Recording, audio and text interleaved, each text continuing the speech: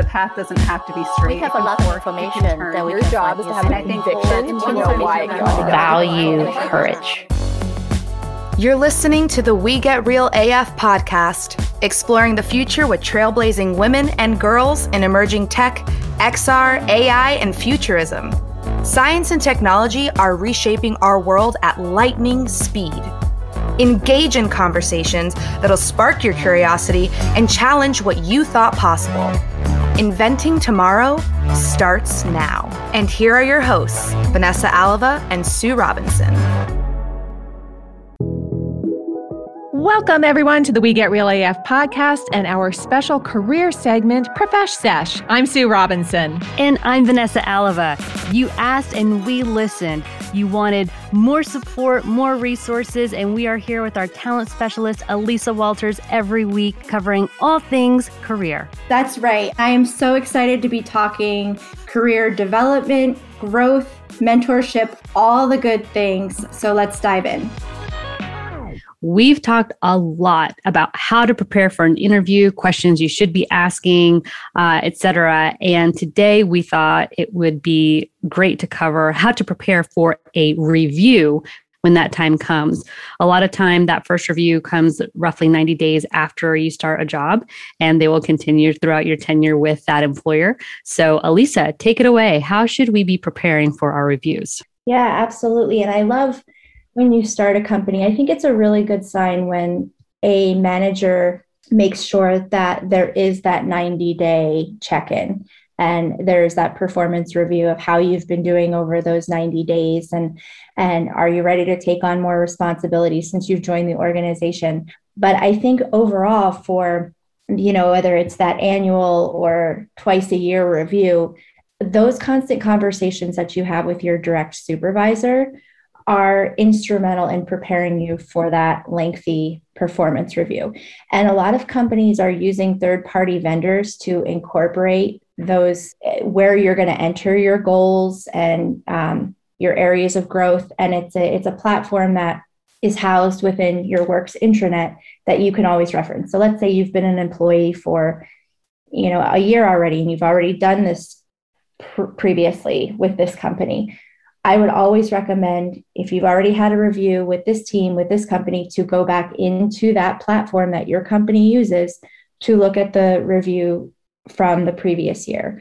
What goals were laid out? What were areas of improvement? What was the feedback? And use that as a way to bring that to the table in this performance review. This is what we talked about last year. And here is how I've expanded on that, how I've improved, those kind of things. I think it's also important as using that as a reference point because you can go into a conversation with data. Bring the data. If perhaps you had to meet a certain level of metrics and you didn't necessarily meet that in the previous year, I think it's also important to make sure that you're constantly having conversations with your manager for that feedback. Whether it's micro feedback that you're getting in little doses that you can bring to the table and say, over the year we've talked a lot about this. Well, almost like here's the finished product. Here's what I've done with your feedback.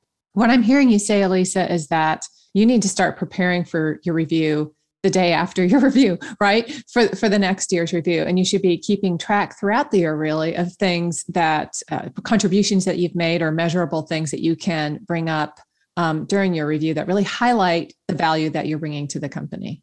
You should always be thinking ahead and the day after that review, working for that next review and how you can do better, how you can expand the depth of your role, whatever it might be.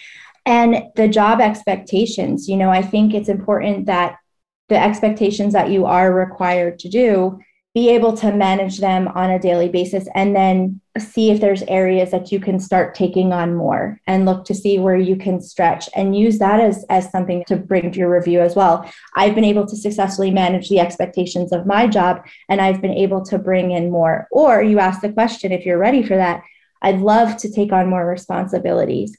Are there areas that I could start spreading my wings and taking on more responsibilities? So we talk so much about research on this podcast, research and look at where you were, look at where you're going, what you want, and use that as leverage in your conversations. And throughout that year, keep your manager informed, because I think that's going to be instrumental when it comes to that performance review.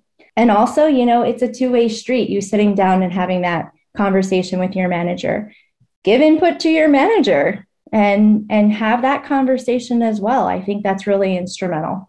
I love that, Elisa. And I just want to say also, for people who are with smaller or medium-sized organizations that may not have an intranet and that platform, something that I haven't even considered doing, Elisa, which to your point is valuable.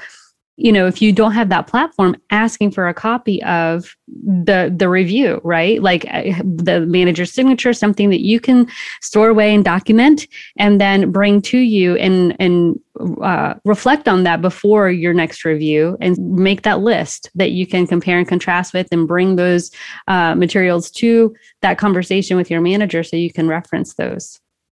Absolutely. Have it in writing.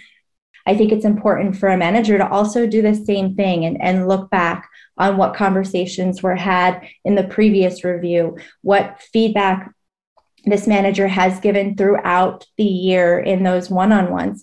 Is this person listening and absorbing the feedback that's being given to them up to this point, and be able to point out, hey, we've had these conversations and this came up throughout the year. You're doing a great job and you've really taken the feedback well. Or I'm concerned that the feedback wasn't really taken into consideration, and I'd love to get a better understanding of where your head is at and why that is. So the conversation is a two-way street, and a manager has to prepare just as much as the subordinate needs to prepare. That's really interesting, Elisa. Would you cover or touch on that a little more? What if you don't agree with something that your manager has to say? What's the best way to approach that, and examples that you should have in your back pocket just in case? Yeah, I'm a big fan of the sandwich feedback, right? It's a glow, grow, glow. Glow, grow, glow. I like that. It's not only a sandwich, it's a tongue twister. I think it's important that when you're approaching a conversation where you have to maybe you're not necessarily agreeing, and you're not necessarily agreeing with your boss, I heard your feedback, say a glow about it, something that's good about what they're saying. In practice, in theory, this was my concern, or this was something that necessarily didn't work in the context of this. However, I've been trying to do that in other areas. Do you have thoughts on that? And then kind of put it back and position it in a way that find the positive, approach it with why that feedback was something that you weren't able to use or it wasn't successful, and then how you would try to continue using that feedback in other areas. Because you want your manager to know that you are listening and you're not just being disrespectful and not wanting to make active changes. If you're just deliberately not wanting to do it because you think your way is the only way to do something, then I think that's a conversation with the manager that needs to have, and saying, hey, we need to figure this out because it's not working. So what do we need to do to be able to get on the same page? Mm-hmm. So Lisa, I'd like to pivot a little bit. For me, I came into the review saying, here's how my scope has crept, how my range of responsibilities has increased over the past year. And this has more value, right? I'm bringing more value than what we talked about last year at this time. So with scope creep comes increase in salary, increase in perhaps a title, increase in other areas. And I think that the person who is being reviewed should be prepared to bring those conversations up and not necessarily wait on the manager to do that for them. 100%. I think that also shows initiative, because sometimes you're not going to necessarily get what it is that you want and need unless you're going to verbalize it. Nobody's going to bring that to the table for you unless you're having that conversation. So I agree with that 100%. I think some of the questions that you can ask and the way that you can position this conversation is when you are having this conversation with your manager, hey, here are the key performance indicators that you have asked that I accomplished in this past year. I've done X, Y, and Z, and I've gone above and beyond, and be able to paint the picture of tell that story through the data. I love the opportunity that I've been given. I feel like I'm ready to take on more. What does that growth look like? Is there a potential to step into a more senior level position? Is there an opportunity to discuss a compensation increase and an overall promotion? Because I feel like with everything that we've talked about and what I've done for the company in the scope of my role, I am ready to take that next step. I would love for that to be with this company and continuing to grow within your team and the scope of the team. So I think it's positioning it again, a little bit of that glow sandwich, right? Is that you come bringing all of the things that you've loved about what you've been able to do, share what you've been able to do, and exceed what you've done in the scope of your role. And you're ready to take that next step. And what does that look like? And ask for what you want and be specific. At least that's what I found. If you're not specific and you don't ask for what you want, you'll probably be offered something less than what you have in your head. It can't hurt. I agree with that.